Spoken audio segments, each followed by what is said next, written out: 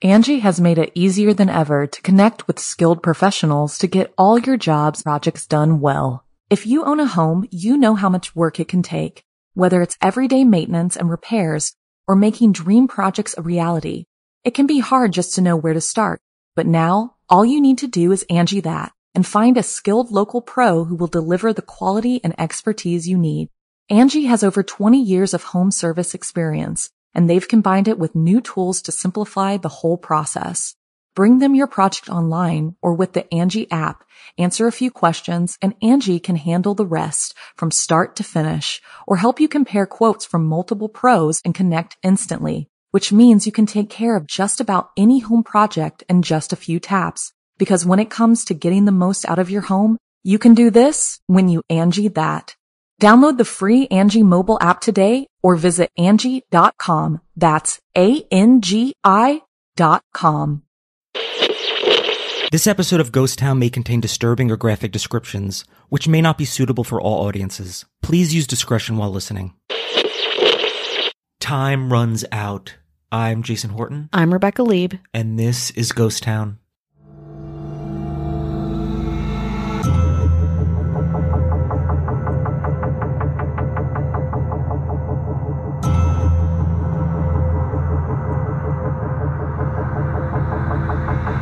On July 28, 1996, John Kopik, a fisherman who regularly took his rig off the coast of South Devon, was having a particularly bad day on the water. His rig had been out for 10 hours and he had no luck with a good catch. So Kopik decided to go to a choppy, somewhat dangerous area of the English Channel, an area locals called the Roughs. They lowered their nets and waited, hoping to scoop up any fish they could from the murky sea floor. But what they pulled up would not be fish. It was still compact and heavy, the body of a man with a long-sleeve shirt, brown shoes and pants with the pockets turned inside out. Shocked, Kopik and his men looked for any kind of wallet or identifying factor, but there was nothing.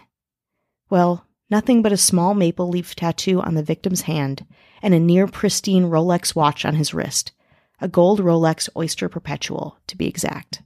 Today we're talking about a confounding case, one that involves murder, incest, conspiracy, and Canada. I know what you're thinking. Don't you dare bring Canada into this. Well, we had to. I'm sorry. Today on Ghost Town, we're talking about Albert Johnson Walker, known to history as the Rolex Killer. Many fishermen are superstitious, thinking that hauling in a dead body could bring bad luck to their boat.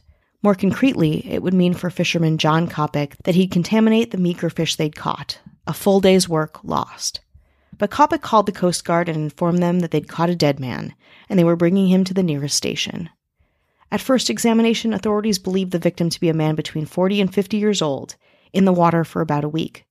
He had bruises on his hips and leg and a significant head injury, but the injury would not have been fatal. First, investigators believed the victim had accidentally drowned in the busy English Channel, but nobody had reported any missing people recently.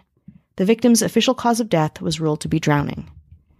Investigators began the search to find the victim's identity, looking at dental records and the tattoo, but to no avail. Almost immediately, they knew finding out who this person was relied solely on his very important accessory, that gold Rolex. Every Rolex has a hidden serial number where the band meets the face, and, news to me, Rolex keeps records of all of its inventory and services around their product. Luckily enough, police found that the watch had been twice fixed by a Rolex-approved jeweler in Yorkshire, the last service being 10 years before in 1986. When police asked the jeweler who brought in the watch, they said a man named Ronald Joseph Platt. It was a name, something the police could go on, but it took nearly a month to find his latest known address, in Chelmsford, Essex. The landlord at his residence said that Ron didn't live at the address anymore, but was able to share Platt's one reference on his original lease application. Platt put down a man called David Davis, and Davis's cell was, conveniently, on the application. David Davis was a 50-year-old retired financial advisor from Canada, who lived in the small village of Woodham Walter in Essex with his 21-year-old wife Noelle and their 2 young daughters. When police call Davis, he finally gives them the identity of Ronald Platt, an unmarried 50-year-old TV repairman.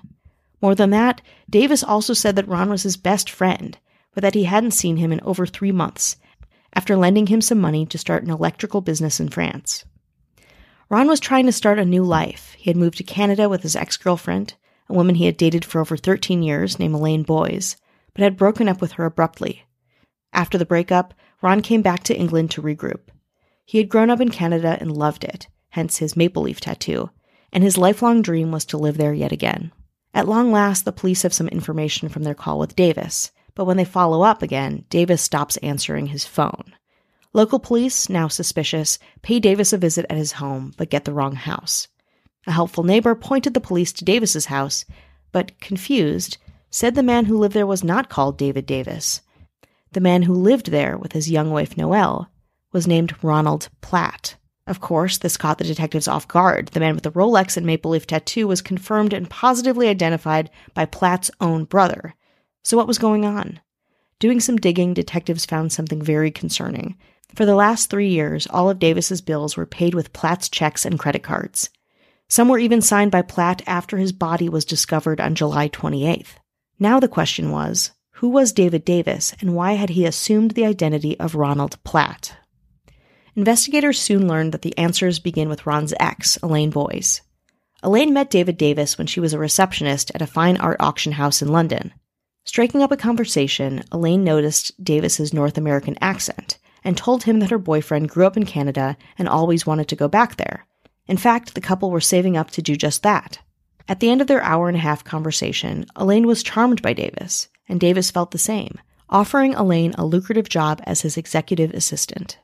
When Ron Platt met David Davis, he was also charmed by Davis's ambition and warmth. Davis regaled the couple with stories about his days as a student at Edinburgh University, his rich lifestyle, his celebrity run-ins, and for a while the three were fast friends. So when Davis told Elaine and Ron that he had started a new business venture and wanted them both as directors on his board, they said sure. So Ron and Elaine were now executive directors at the Cavendish Corporation, a business dealing in fine antiques. But Davis did not join them in the position. Instead, he worked behind the scenes. When they asked Davis why he wasn't a director too, he admitted to them that he was trying to avoid his ex-wife's efforts to drain him financially. He feared that if his name was on any documents, she would try to take any profit he'd make. The two accepted that answer and kept on keeping on. Cut to Christmas of 1992, and Davis invites Ron and Elaine over for a Christmas dinner with Davis and his daughter Noelle. Noelle was a shy teenager, kind, quiet. When it was time for gifts, Davis gave the couple a big one, a life-changing one. He gave Elaine and Ron a card saying he bought them 2 tickets to Calgary, Canada, and that they would leave within the month. So when Davis wanted their driver's licenses along with stamps of their signatures for his use, the couple thought it was a good idea and would help with the strain of their absence. In February 1993, Elaine and Ron finally moved to Canada, but it was immediately a struggle. It was the dead of winter, and the two couldn't find jobs. 5 months later, the two called it quits on Canada and their relationship, with Elaine going back to the UK and Ron staying in Canada for a bit longer before returning himself. When Davis found out Ron and Elaine broke up, he was devastated. Davis urged Elaine to give Ron and Canada a second chance, but she said no. After their breakup and not working for David Davis's company anymore, Davis and Elaine Boyes drifted apart, but were still friendly. So when Davis called Elaine in late 1996 for a catch-up, she didn't think too much of it. They talked, concluded the conversation, and went about their lives. But then, police called Elaine at the tail end of 1996 to tell her that Ron had passed away. She was shocked, at first thinking he might have hurt himself after his Canadian relocation hadn't worked out. But when police started asking questions about David Davis, Elaine realized her old friend had called 3 weeks before and hadn't mentioned Ron at all. Suddenly, it dawned on Elaine. David knew Ron was dead when they had talked, and for some reason, mentioned nothing. At that point, Elaine Boyes went all in on the investigation, giving police whatever they needed to help establish when David Davis had changed his name to Ronald Platt. Investigators realized that, after attending Elaine's sister's wedding in 1993, Davis left Harrogate with his daughter and moved to Tiverton in Devon, introducing himself as Ron Platt, and introducing his daughter, now pregnant, as either Elaine Boyes or Noelle Platt. Davis also owned a sailboat that was moored in South Devon, close to where Platt's body was found. Furthermore, Davis's phone records also showed that calls were made from the same area where Ron was found during the same time in July that his death was estimated to have occurred. Although Davis told police that he hadn't seen his friend in months, when investigators interviewed witnesses, they got a different story. The two were seen together in the coastal Devon town of Totnes just a month before Ron's death, checking into the Steam Packet Inn under the names David and Ronald Platt. Why Ron agreed to pretend his ex-boss and friend was his brother, nobody truly knows. But either way, Ronald was clearly already in grave danger.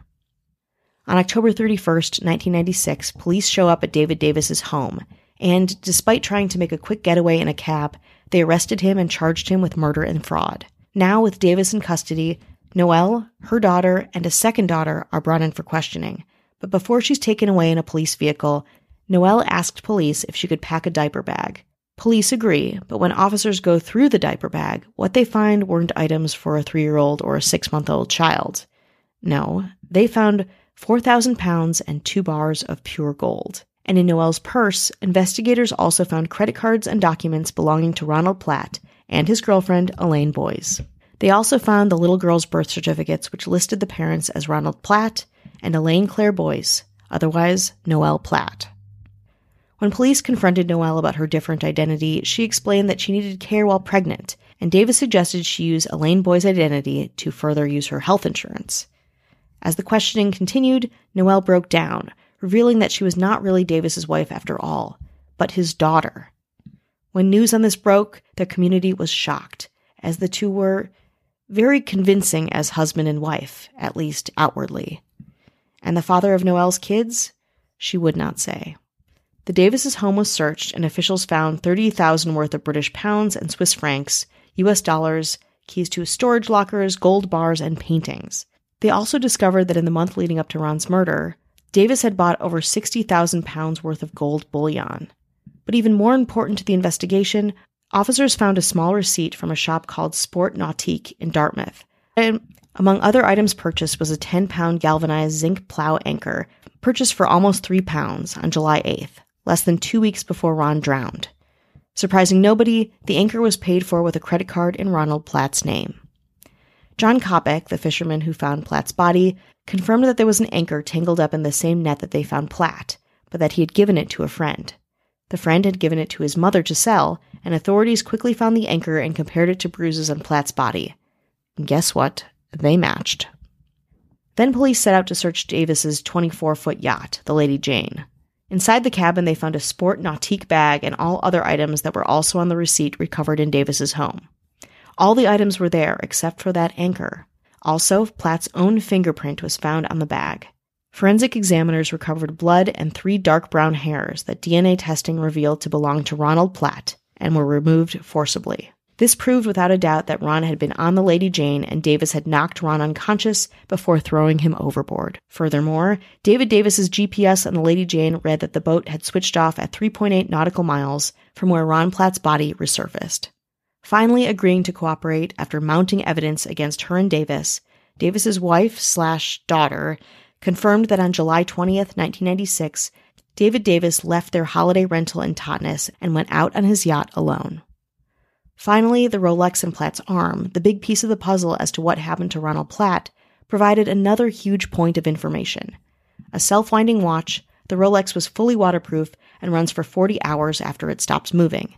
It had stopped at 11:35 on the 22nd of the month, which meant that Ron was probably killed and thrown overboard 2 days before, on Saturday, July 20th. David Davis had killed his best friend, assumed his identity, and lived a life as Ronald Platt, complete with an incestuous relationship with his daughter, who was posing as Platt's ex-girlfriend. It was a lot, of course, and almost immediately investigators discover who David Davis, or Ronald Platt, really was. Turns out, he was Canada's most wanted fugitive. We'll give you his real identity and the conclusion of this case after the break. Hi. Angie has made it easier than ever to connect with skilled professionals to get all your jobs projects done well. If you own a home, you know how much work it can take, whether it's everyday maintenance and repairs or making dream projects a reality. It can be hard just to know where to start, but now all you need to do is Angie that and find a skilled local pro who will deliver the quality and expertise you need. Angie has over 20 years of home service experience, and they've combined it with new tools to simplify the whole process. Bring them your project online or with the Angie app, answer a few questions, and Angie can handle the rest from start to finish or help you compare quotes from multiple pros and connect instantly, which means you can take care of just about any home project in just a few taps. Because when it comes to getting the most out of your home, you can do this when you Angie that. Download the free Angie mobile app today or visit Angie.com. That's ANGI.com. Hey, it's Kaylee Cuoco for Priceline. Ready to go to your happy place for a happy price? Well, why didn't you say so? Just download the Priceline app right now and save up to 60% on hotels. So whether it's Cousin Kevin's Kazoo Concert in Kansas City, go Kevin, or Becky's Bachelorette Bash in Bermuda, you never have to miss a trip ever again. So download the Priceline app today. Your savings are waiting. Go to your happy place for a happy price. Go to your happy price, Priceline. Hello, how are you? Hello. How are you doing? How's it going out there? How's it going out there? How's it going out there? No? I don't think so. That's bad. Yeah. I take it back. We want to say hello to anyone who's listening, spreading the good word of Ghost Town. Absolutely. Supporting the show. Thank you so much. Thank you. We've gotten so many amazing comments after our Chateau Marmont episodes and beyond. If you haven't listened to those yet, you're really missing out. They're really we're not just saying that because we made them. Yeah, no, a lot of work went into them, and they're really fun to listen to. Yeah. Everything's fun to listen to. Yeah, it's all fun. It's all fun. It's all fun and games. Yeah. Nobody gets hurt. Yeah. Just like the song Welcome to the Jungle, it's about this 3-episode arc in Ghost Town. That's right. Does that help? You know what always helps? Come saves the day? Who? The Ghost Town government. Yeah, that's right. Saving the day. Hell yeah. Hell yeah. Rocking their own brand of high-end accessory. Wearing a cool jade brooch. That's pretty cool. It's pretty cool. It's pretty jade. Jade. It's pretty Casey Weber. Hello. Totally rocking a out of print, I guess, no longer made swatch. From back in the 80s. That's cool. Cool rock, like the one with the X on it. Oh, yeah. That's a real cool one. That is pretty cool. That's Kelly Meehan. Hello. Totally rocking a brand new Sony Walkman with the headphones, but it's back when it first came out. It's not now. Even though now it would still be pretty cool, pretty retro, Yeah. but it came out then. Everyone's like, whoa, where'd you get the money for that? Are you a drug trafficker? Damn. I'm impressed. Scott Joselle. Hello. And just blinging out with a big old nameplate. Ooh. Huge nameplate. Very expensive. Damn. Because a very long name. That's Matthew Clemens Leray. Hello. And wearing some diamond earrings. Ooh. They're skulls, but in the eyes, diamonds. In the nose, diamonds. In the mouth, more diamonds. These are heavy. It's too dang heavy. I'm trying to picture it. It's too dang heavy. It's too dang heavy. But guess what? Ashley Madsen doesn't care. Nice. And showing it off. Just showing this off big time. Showing off a diamond tennis bracelet. Which by name, a tennis bracelet, you're like, what even is that? But you know it's good. It's good. Because you've heard tennis bracelet a lot. You know it's good. Yeah. And you know who knows it's good? Emma Hopkins. Hello. And wearing the biggest accessory of all is our governor. Ooh. The mayor's got it good. Mm-hmm. Governor? Ooh. Ensconced. Yeah, I'm using the word ensconced. In another private jet. I guess it's just, wow. I think just another private jet, another gold, diamond encrusted. Standing next to a statue, just always doing something. I know, it's hurting my eyes because it's like bright. Have you walked into a 7-Eleven before? Has this person ever walked into a 7-Eleven? Why would they need to? Why would they need to? Everything's on the jet. It's all on the jet. You know what's on the jet? They're probably playing like backgammon and stuff like that, right? Fuck, it's like a beautiful wood carved. They have a somebody to deal cards on there. I want to know. Somebody get to the bottom of this. Anyone out here sleuths? Well, try to uncover the very interesting and I say lavish. I don't know what's going on behind the scenes. Just call it like I see it. We may never know. Our governor, Avian Noble. What, no ads, no chit chat, bonus episodes, just the good stuff. Head on over to patreon.com/ghosttownpod. Working on some bonus stuff from the Chateau Marmont. I think I'm going to put I'm going to trim out the beginning and end, like where we're setting up at the full seance. Oh, yeah. It's going to take a second for me to get it all up on there, but I'm going to have that up on the Patreon. It's really cool. Like, it's actually like interesting to watch. Cause it's all and there's some stuff that we don't talk about in the episode itself that is very cool that I think we wish could have gotten in there. So it's not like it really is bullshit. Five. If we put everything that was cool, it'd be more like a 5-episode series. Yeah. But, you know, there's only so many. Yeah. God, there's so much. A lot of people say some nice things. Oh, that's good. Some people don't. Okay. Got a couple of reviews from Castbox FM. Got a lot of good ones. Shauna on Castbox always drops some good reviews on there. Mm-hmm. If you haven't left a review or you want to leave a review somewhere, anywhere, Apple Podcasts, Spotify, wherever you can. Please. Wherever you can get. We'll take it wherever we can. Absolutely. But this is on Castbox where we have a rather large listening base. But the first one is from Melody Dannon. So many advertisements, I don't think they care. Oh, no. Just fluff for the commercials. Oh, no. I dare you to count the ads. You can do it, but you won't listen again. Sad because I liked them. I don't know when, but if the podcast has always had the same amount.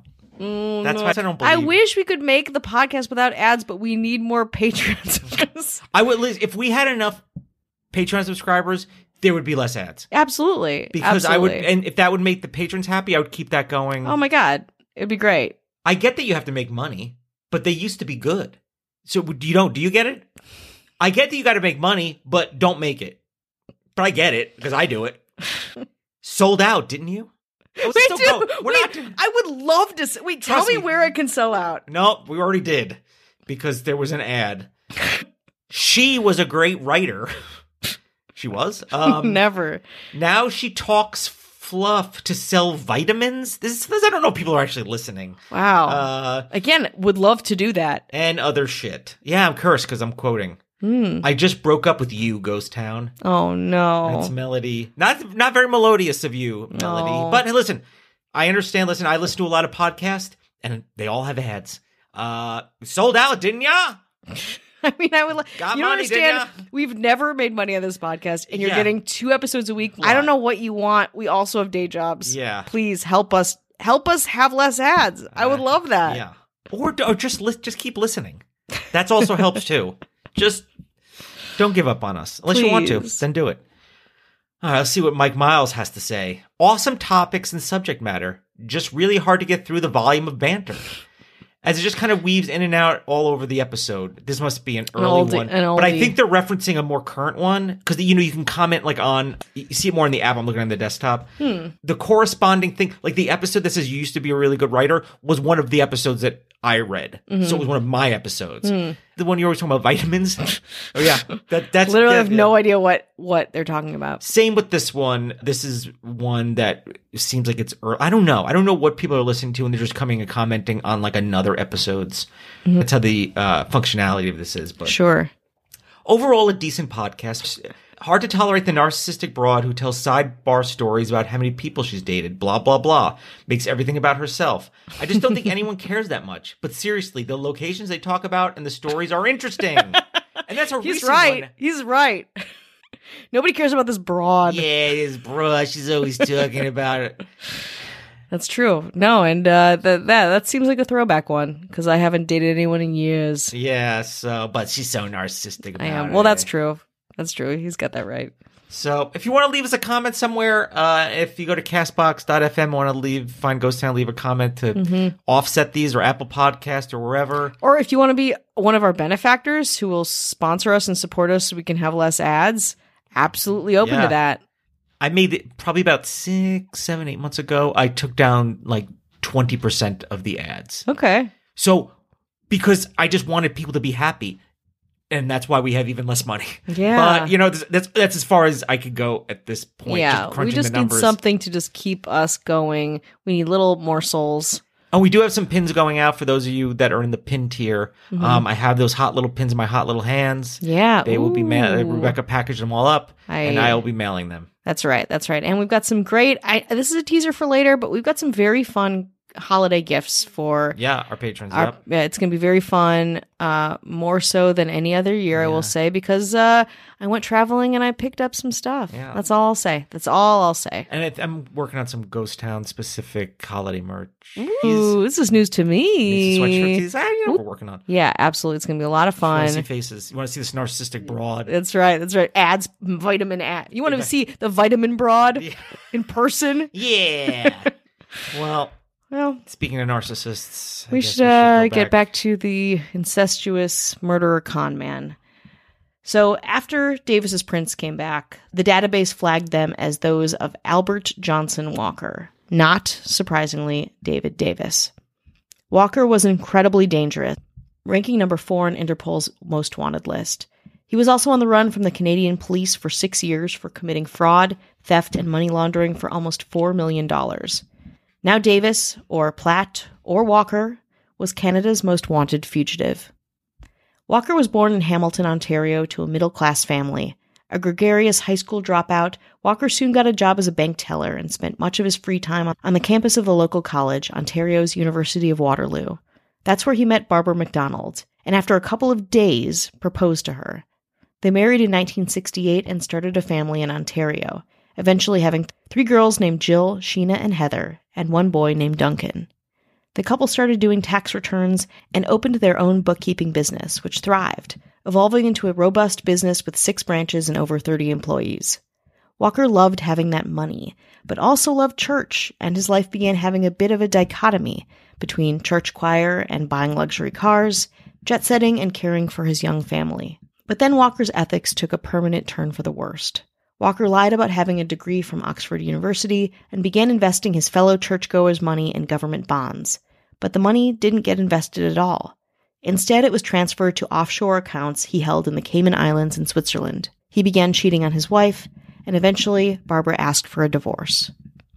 Walter moved out and took all 4 children with him, which began a bitter battle with Barbara.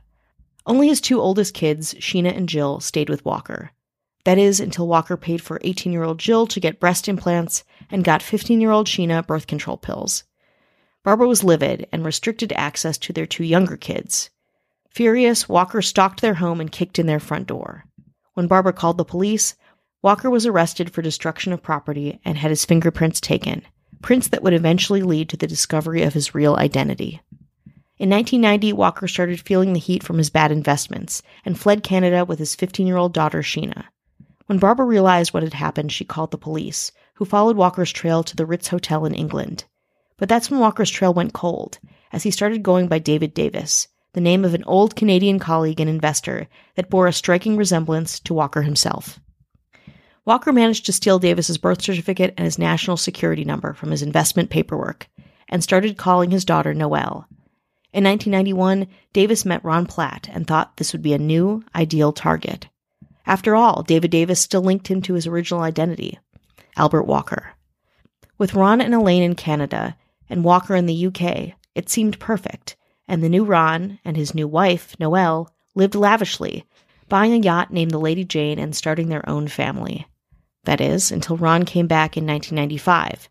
With 2 Ronald Platts in England, Walker knew he had limited time to make 2 Ronalds, just one again.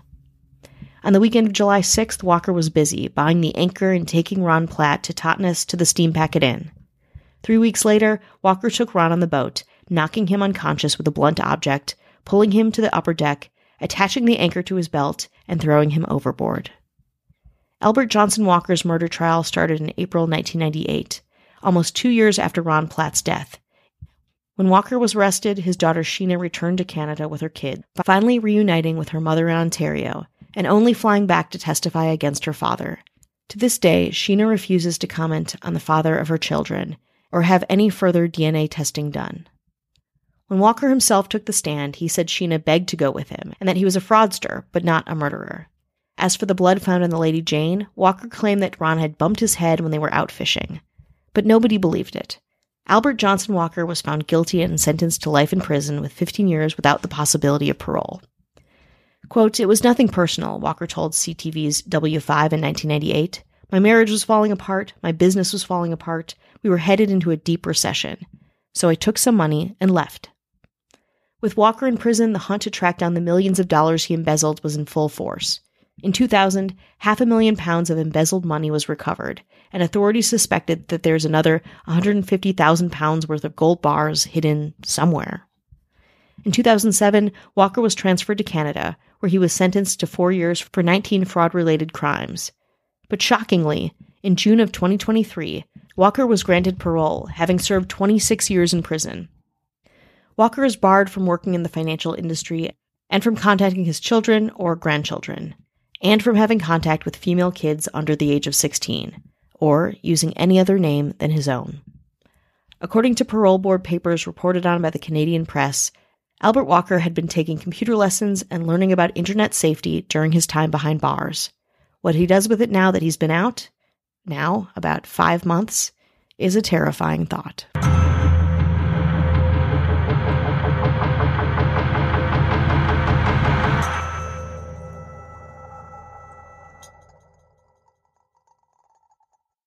Angie has made it easier than ever to connect with skilled professionals to get all your jobs projects done well. If you own a home, you know how much work it can take, whether it's everyday maintenance and repairs or making dream projects a reality.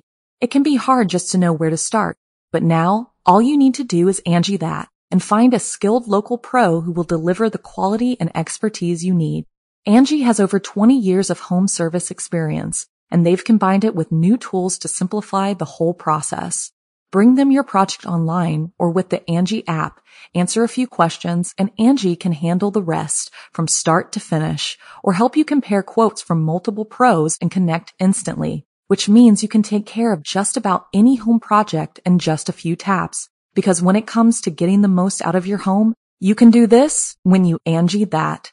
Download the free Angie mobile app today or visit Angie.com. That's ANGI.com. We are actuaries. In a world filled with unpredictability, we use our math skills to navigate uncertainty. Actuaries make a difference in people's lives across industries and the world. Actuaries have the freedom to work anywhere, and according to U.S. News & World Report, we're the 25th top-paying career. Make an impact as a fact seeker and a truth teller. Use your math skills for good as an actuary. The world needs you.